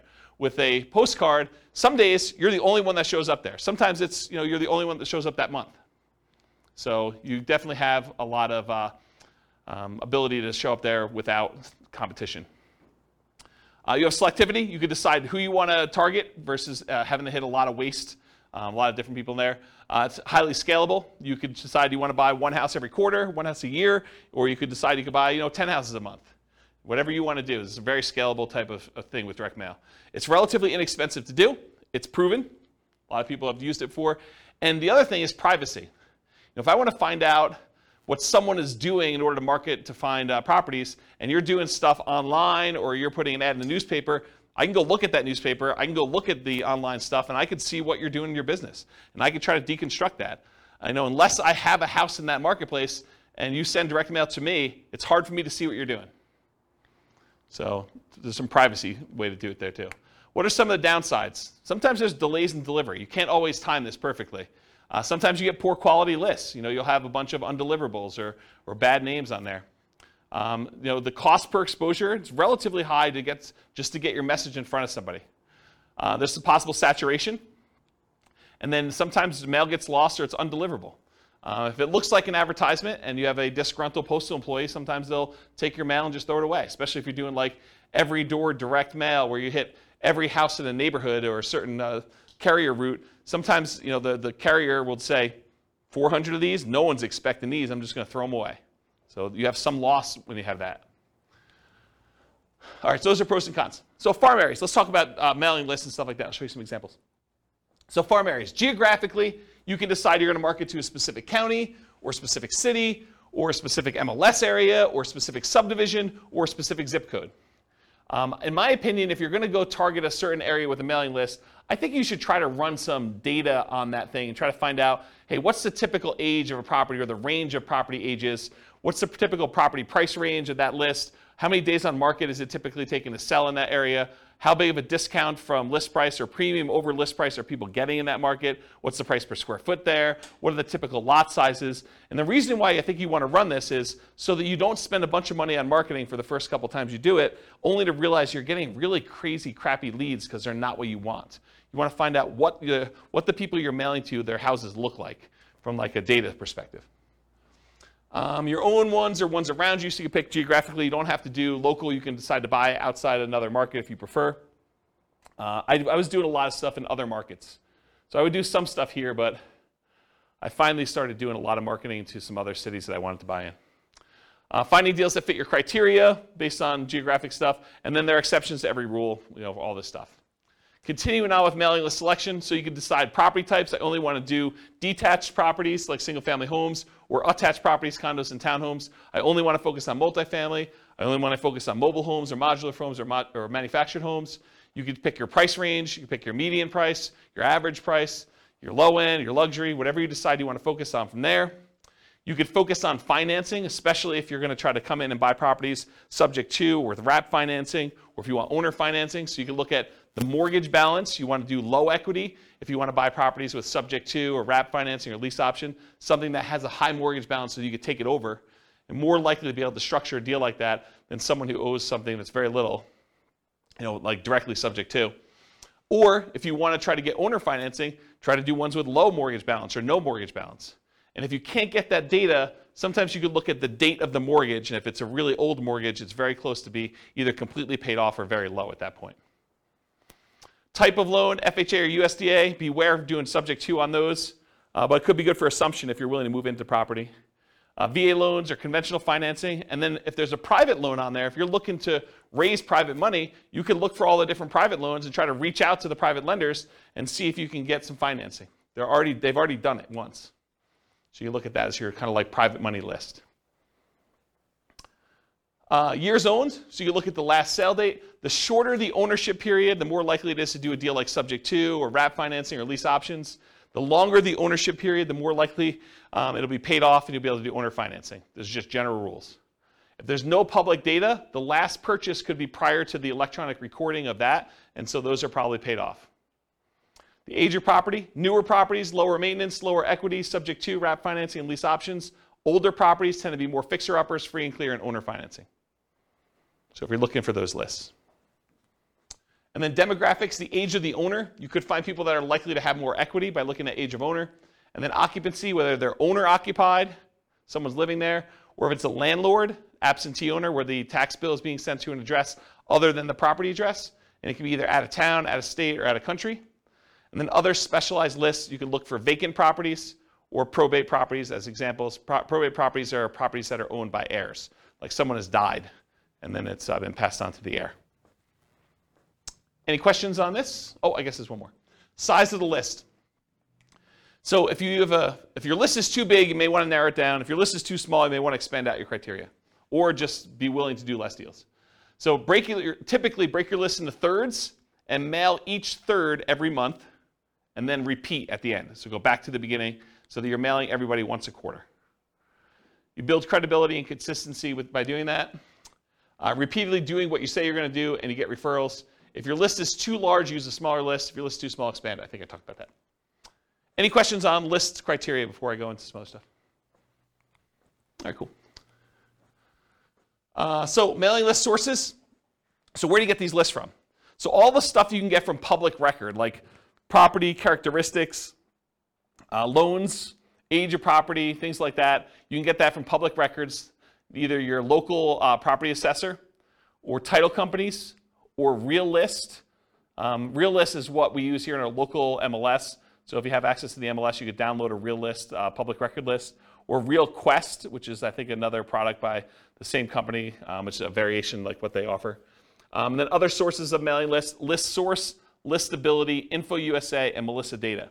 And some companies will specialize in just general characteristics of the property. Some will be able to give you kind of like mail merged lists with other data, like they can combine a property address with other things they know about them, like bankruptcies or foreclosures or income level or things like that, if you want to have things merged together. It'd probably be a whole class on just mailing lists, but that's the idea. And then list hygiene, you're going to mail stuff, you're going to get things returned to you as undeliverable. So you got to do stuff with them. So number one, remove duplicates before you send them out. Use the National Change of Address, the NCOA service, to make sure that if someone moved, you get their updated mailing address. And then remove undeliverables as you get them back so that the next time you mail them, you have less undeliverables.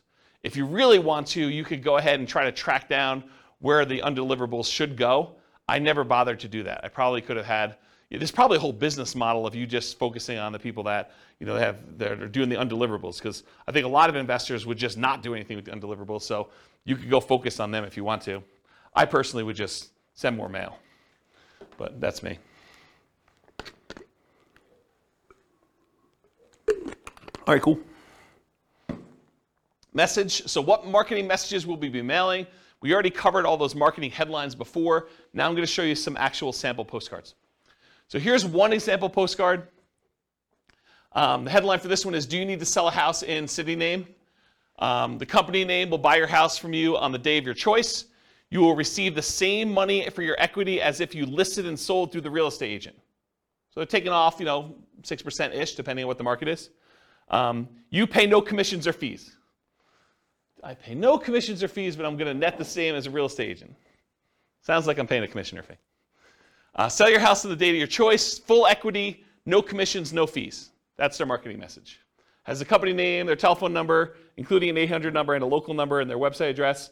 And then on the other side of the postcard has their name, that they're part of the Better Business Bureau, which, by the way, you just pay a fee and you can be part of Better Business Bureau.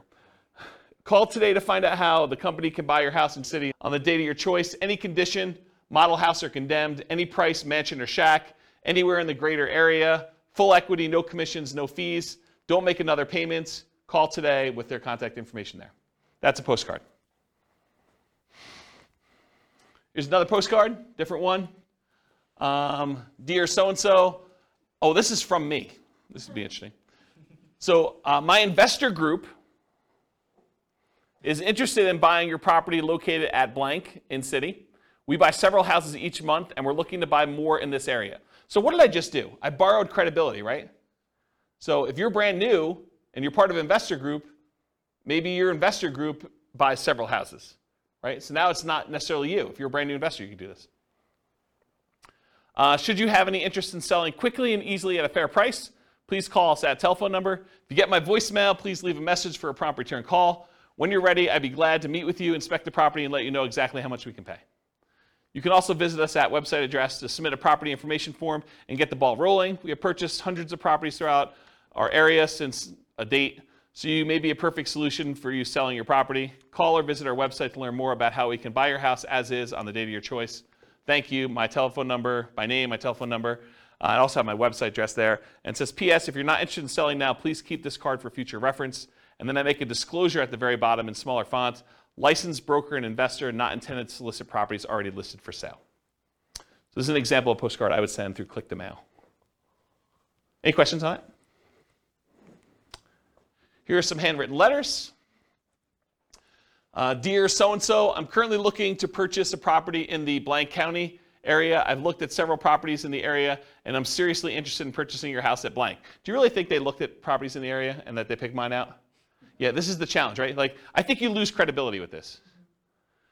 A few good things to make an easier sale are, 1, the condition of the property is not important. 2, no realtor commissions. Why pay a commission if you don't have to? 3, I will pay cash and purchase in as-is condition with no bank inspections for termites, roof, electrical mold, etc. Is it really the bank doing that? Not really, but I'm being critical. I should be less critical. 4, our closing time is fast and flexible. You will not need to do any fix-up work if you are interested in selling. Please feel free to call me on my private toll-free number, which is this telephone number, and sincerely their name. What's that? It feels like an old letter. Do we say toll-free anymore? Yeah, probably not.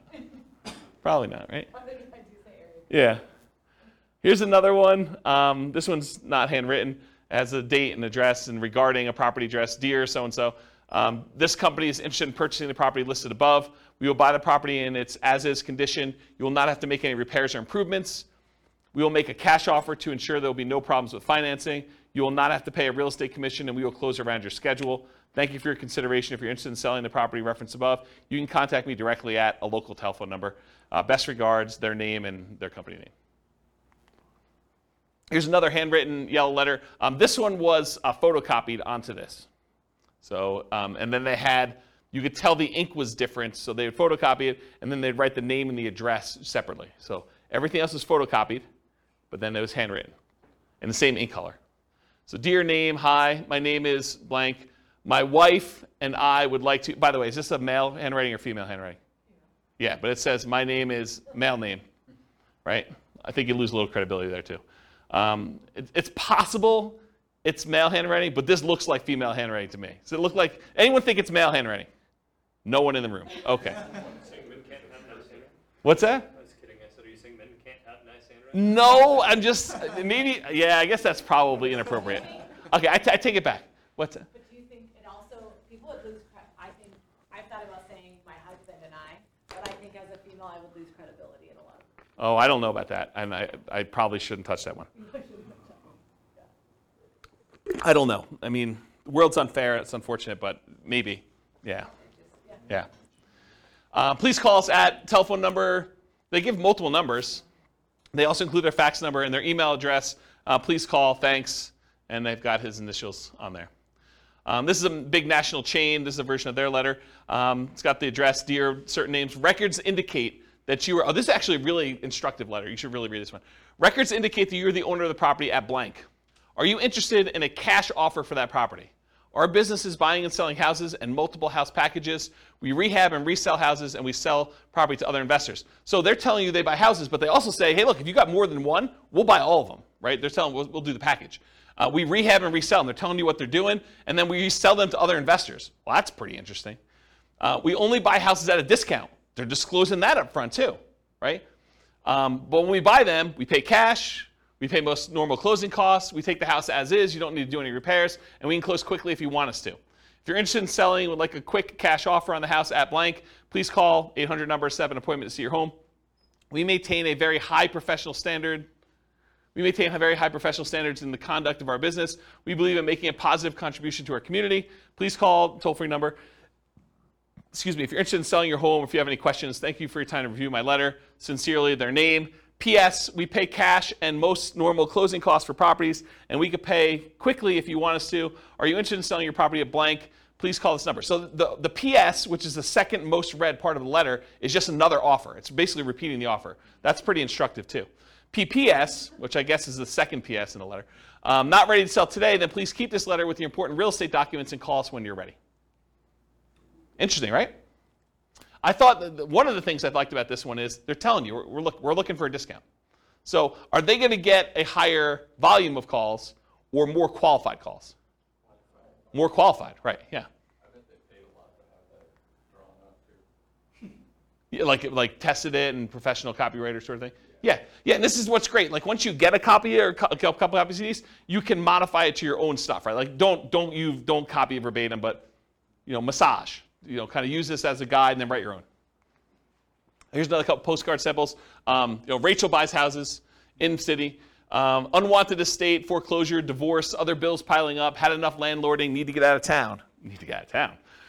Any condition, any location, any situation, close in 10 days. Call Rachel at her telephone number here. Problems don't just solve themselves. Call Rachel for a free consultative session.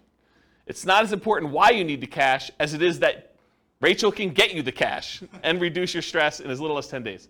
And then Rachel buys houses, has their address, any condition, any location, any situation, close in 10 days. Call Rachel at our telephone number. That's another example of a postcard. Here's a couple other handwritten ones. Can you tell this one's like computer generated on the left? Yeah, right? So, dear name, I would like to purchase your property. It's designed to be handwritten-ish. I would like to purchase your property located in city. I'm eager to purchase property in this type of neighborhood and was curious about your house located at blank. Are you interested in selling? Because I'm ready to purchase your property with cash quickly, and you don't need to be concerned with any repairs or inspections, plumbing, roof, termites, etc. I enjoy fixing these things myself. Please understand that I'm not a real estate broker, so we can avoid commissions. Also, I'm prepared to pay all closing costs. So if you're interested in a simple all-cash deal, please call me now at telephone number. Sincerely, their name. And then here's another one. This is actually me. Although it's my partner with the letter. And so this one was photocopied onto a sheet, and then we would write in their address here and their name up here. So everything else was photocopied with black ink onto a yellow legal pad sheet of paper. Basically, we'd go get the legal pads, we'd cut them, we'd pull them out and stick them into the copy machine and just print it right on this. And when we did a white sheet with the thing, we had a yellow sheet underneath it so you could see where the lines would line up, and then we just copied it right onto here, and so that's how this was done. And if you turn this over once it's actually done, you could see where it's real ink versus where it was copied, so you could see that the name and the address was kind of put in there. But everything else was standardized. So it says, dear, whatever her name is, my name is blank, and I'm a real estate investor. I'm currently looking to purchase a property in blank county. I've looked at several homes in the area, and I'm interested in purchasing your property at blank. I'm not a real estate agent and do not intend to use one to purchase a house. Why pay a commission if we don't have to? I will purchase your property as is conditioned, so if you're interested in selling now or in the near future, please call me at blank. Sincerely, their name. So that was an example. Here's another postcard. Tell me if this one reeks of credibility or it doesn't for you. So, dear blank, last week Tuesday, I was driving around the neighborhood and noticed your property at blank. I did some research in the public records department and noticed that you had owned it for quite some time, and so I was wondering if you had thought about selling. Okay, so first of all, I don't think this guy even lives in this city because I happen to know him. So I don't think he was driving around the neighborhood, and I don't think he did any research in the public records for this property in particular. I think he did a search for all properties that met certain criteria. Anyway, getting back to it. I'm interested in purchasing 2 investment properties in the area. I want to try and talk to you personally, but was not able to find your phone number. When I buy your properties, there are no fees or commissions. In fact, I'm willing to pay all of your closing costs. That would mean thousands of dollars in savings to you. Additionally, if there are tenants, I could buy it when they're with them there, so you won't have to worry about you having them move out. I did not want to miss your call, so I took the time to record a message. I didn't want to miss your call. So I took the time to record a message about my offer to buy your property. Please call this toll-free number with an extension. You can call 24 hours a day, 7 days a week. Look forward to hearing from you soon. What do you think? Do you like the other ones better? This is the front. Urgent notice. Please just turn this card over for my very important message about your property at blank. All right, here's another one. Oh, this is me. Let's see if I can critique myself. All right, my company's interested in buying your property at blank in city. As a professional house buyer, I look to buy several houses each month, especially in this area, and since we use a long-term approach, we can usually offer you top dollar and close whenever you want. There's no need for you to fix up the house, put it on the market, pay any fees or commissions when I buy your house. If you have any interest in selling now or in the future, please call me direct at blank. You can also learn more about how we can buy your house quickly and easily by listening to a 24-hour recorded message at blank or visiting a website address. Even though I'm a licensed real estate agent, my only reason for writing you is to buy your house, not list it. When you're ready, I'll be glad to meet with you, inspect the property, and let you know exactly how much we can pay. It's got my name and contact information on the bottom. With that last part, did you have to disclose your real estate agent? You should. Yeah. You should. If not one, you don't have to disclose it. That's true. Yeah. That's true. Yep. Another one you probably have heard of before. So this one says, we buy houses, problem, rent houses, repair problems, inheritances, vacant houses. And then the other side, the no problem way to sell your house. We pay cash.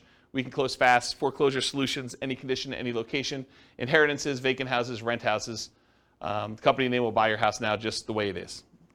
Call toll-free number and has the address and everything on there. I just want to show you what an envelope looked like. It's just handwritten like that. Here's an example of one that goes into like the, what do you call this, money mailer, like the ones you have like the 500 coupons. This is just an example of one doing We Buy Houses.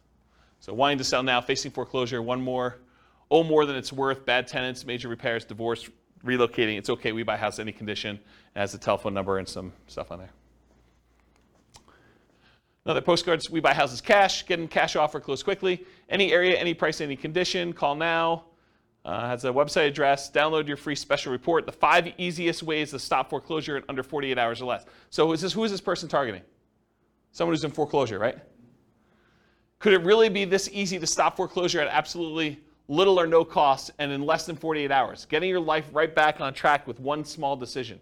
Facing foreclosure, bankruptcy, late on payments, rising interest, or balloon mortgage, recently laid off, we can help. Free report reveals all the details.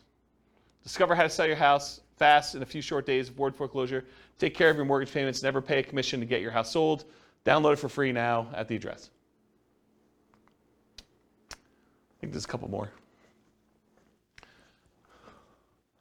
If you're considering selling, we would like to make a cash offer, selling blank, the address. We'd like to make a cash offer as is now. Upon contacting us, we provide you with the best possible offer promptly. Your offer will include verification from a financial institution certifying our ability to purchase your property with cash. We can close within 72 hours or at your earliest convenience. So there you go, there's 72 hours.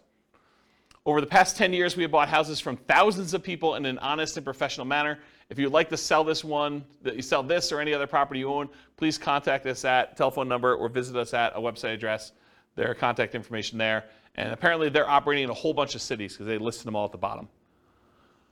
Here's another one. This is more like a form. Fill this out. Dear homeowner, which is very generic. We are investors who buy and sell houses in city area. Through public record, we are aware of a property you own here in blank county. If you are interested in selling your home here, please contact their names, a telephone number, or if you prefer, you can fill out the bottom portion of this letter and mail it to us at the address above. We guarantee you an offer and we will be in contact with you as soon as we receive the information listed at the bottom. We are looking forward to doing business with you and hope to hear from you soon. And it's basically, yeah, I want to sell my property. I'm asking blank. It's occupied or it's vacant. Beds, baths, square footage, pool, lot size. Why are you selling? Does property need repairs? Is there a mortgage? Are payments current? And then your contact information. And then it says, we'll inspect the property from the exterior and call you shortly with an offer. Interesting approach. Slightly different one.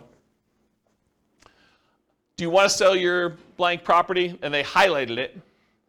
I wish I buy houses, land, commercial property, and mortgages in the city name and surrounding areas. I will buy property in any condition. I could pay cash, which is bolded. If you prefer to have an investment with a high rate of return and tax advantages, we will make payments. Wow, that's interesting. Should you not live in the blank area, everything can be handled through the mail, no need to return. My attorney will prepare the agreements and overnight them to you for you to approve. Call telephone number today.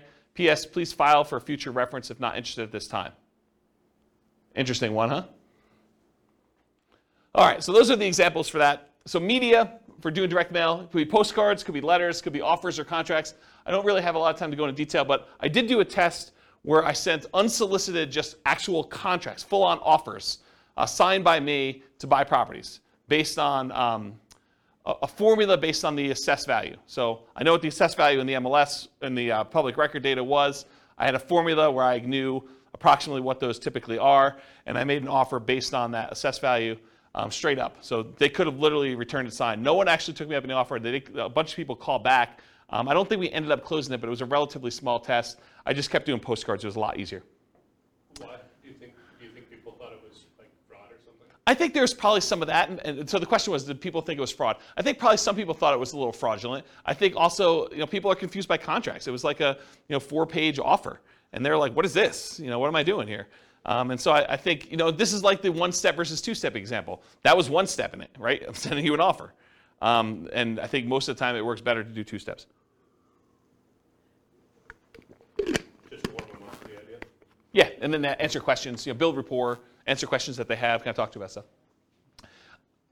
Excuse me. Postcards, letters, offers, contracts, free recorded information lines, websites, lead forms, and special reports. So those are the types of media we could use in order to get in touch with stuff. What name do you use on your marketing? You could use your personal name. For example, I could use James Orr. You could use the name of your acquisition manager. So for a while, I had a person who was doing acquisitions for us, and we put their name on there. A pseudonym, like Jimmy Orr or Jim Orr. If anyone calls me Jimmy or Jim, I know you don't know me, right? Because that's not my name. My name is James. So you could put this on there, though, so when someone calls on the phone, they're like, hey, is Jimmy there? I know it's from certain marketing. So you could do something like that. So whatever you want to do. Business name, you can put your business name on there. You could borrow credibility. I forget what I was talking about there. I don't know. And if you're a real estate agent, you should disclose that on your marketing. Phone number, so you can put your phone number, your mobile, your office number, a 24-hour recorded information line, a 24-hour voicemail, an answering service, a live answering service, your staff, either your acquisition manager, your admin person. Other considerations, should you use a local number or a long distance number? Should you put a toll-free number on there? Should you use an extension or not an extension? Should you include a fax number or not? All the considerations to kind of think about for this.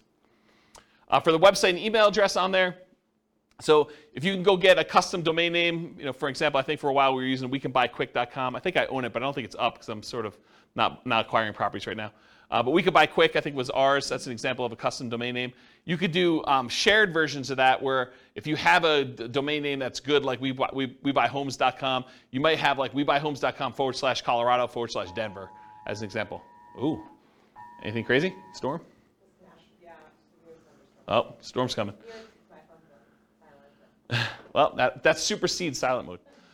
Specific subpage, so example, you could have it, like my name, jamesorr.com/sell your home or sellyourhome.php, like whatever page you have as a sub-home for that stuff on there. And then if you do 2-step marketing, you can have them go to a lead form that sends a special report, or have them go directly to the special report just shown on there, or you can have them go and see your testimonials and credibility packet online as well. So those are just options for that. And then email address, do you use a free email like jamesorr@gmail.com, or do you use like a custom one like james@wecanbuyquick.com, which doesn't go anywhere, so please don't email me at that one.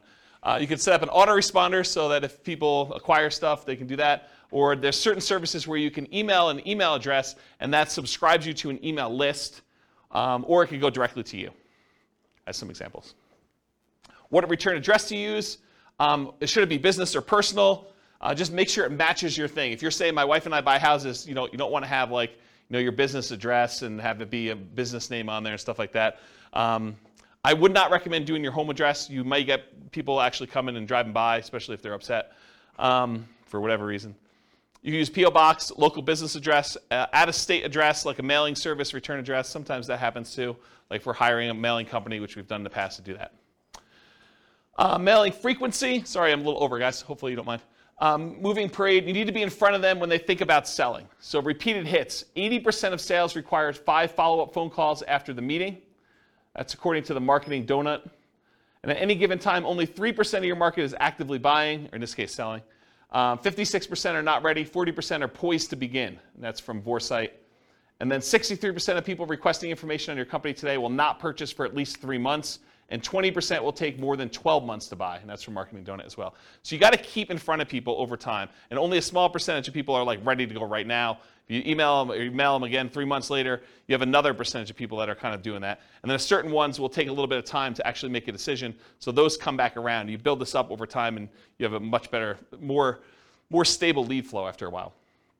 And then mailing services, you could use local print and mailing houses, or the U.S. Postal Service has a company that they do for doing direct mail services called click2mail.com. It's click the number 2 and then mail.com for doing that. That's it. Any questions? Was that helpful? Was that like good overview of how to market, find off-market deals? A lot of detail? Good stuff for you? Any questions? If you guys want to, are you going to do stuff? Like, what do you need help with? What questions you got? None? Overwhelmed? It's only kind of related, but so when you're talking like to the MLS or different things, is there a way, you talked about different things to look for if you're looking for a certain number of bedrooms, that's obvious, but is there a way to search for like unfinished basement? I feel like I never see that. In the MLS you can, but not in assessor data. Well, I wonder if assessor data has that field. We're getting so much better at that. I bet you there is some fields for that. Okay. But you'd have to look it up. You'd have to go pull down the data, because a lot of times these have like 155 fields, right? Like there's first name, last name, property address, mailing address, city, state, zip code, square footage, assessed value. Like they have a whole bunch of fields for all that stuff, and one of them may be that. And it probably depends on your local MLS for those that are listening to the recording. But I have not looked for that one. Yeah, I know it's in the MLS, so I don't know if it's in public record data or not. Yeah, I'd have to look at that. The public record has a bunch of data points, though. They have a whole bunch. Yeah, you're looking for like opportunities to do like fix up a basement or something. Yeah, like, yeah. Yeah, like we were talking last week, I'd asked you, I think, about, I forget which one it was, nomading, fix and flip to nomad, yeah. Or whatever. We were just talking about ways to buy houses where we use the conventional financing because it's totally run down. Yep. We can't, but if it's a house that has an unfinished basement, you can get good financing and then potentially add beds and baths. Yeah. Some value. Yeah, that's a good way to do it. Yeah. Yeah, that's a good idea. That's probably a good strategy to do for like that fixer-upper nomad version. Yeah. Cool. Any other questions?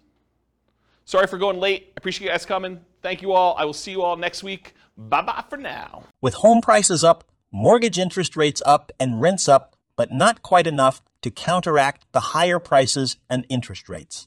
Cash flow on rental properties in Montgomery is harder than ever. Book a call with the Real Estate Financial Planner to apply our proprietary 88 strategies to improve cash flow on your rentals. See the show notes for a link to schedule your call and improve your cash flow today. If you're a real estate agent, lender, or professional in Montgomery that wants to help our real estate investor listeners, consider reaching out to learn about collaboration opportunities with this podcast. We'd love to add more value to our listeners by having you assist our investors buy, sell, and finance their real estate investments. See the show notes to schedule a call to discuss collaboration opportunities.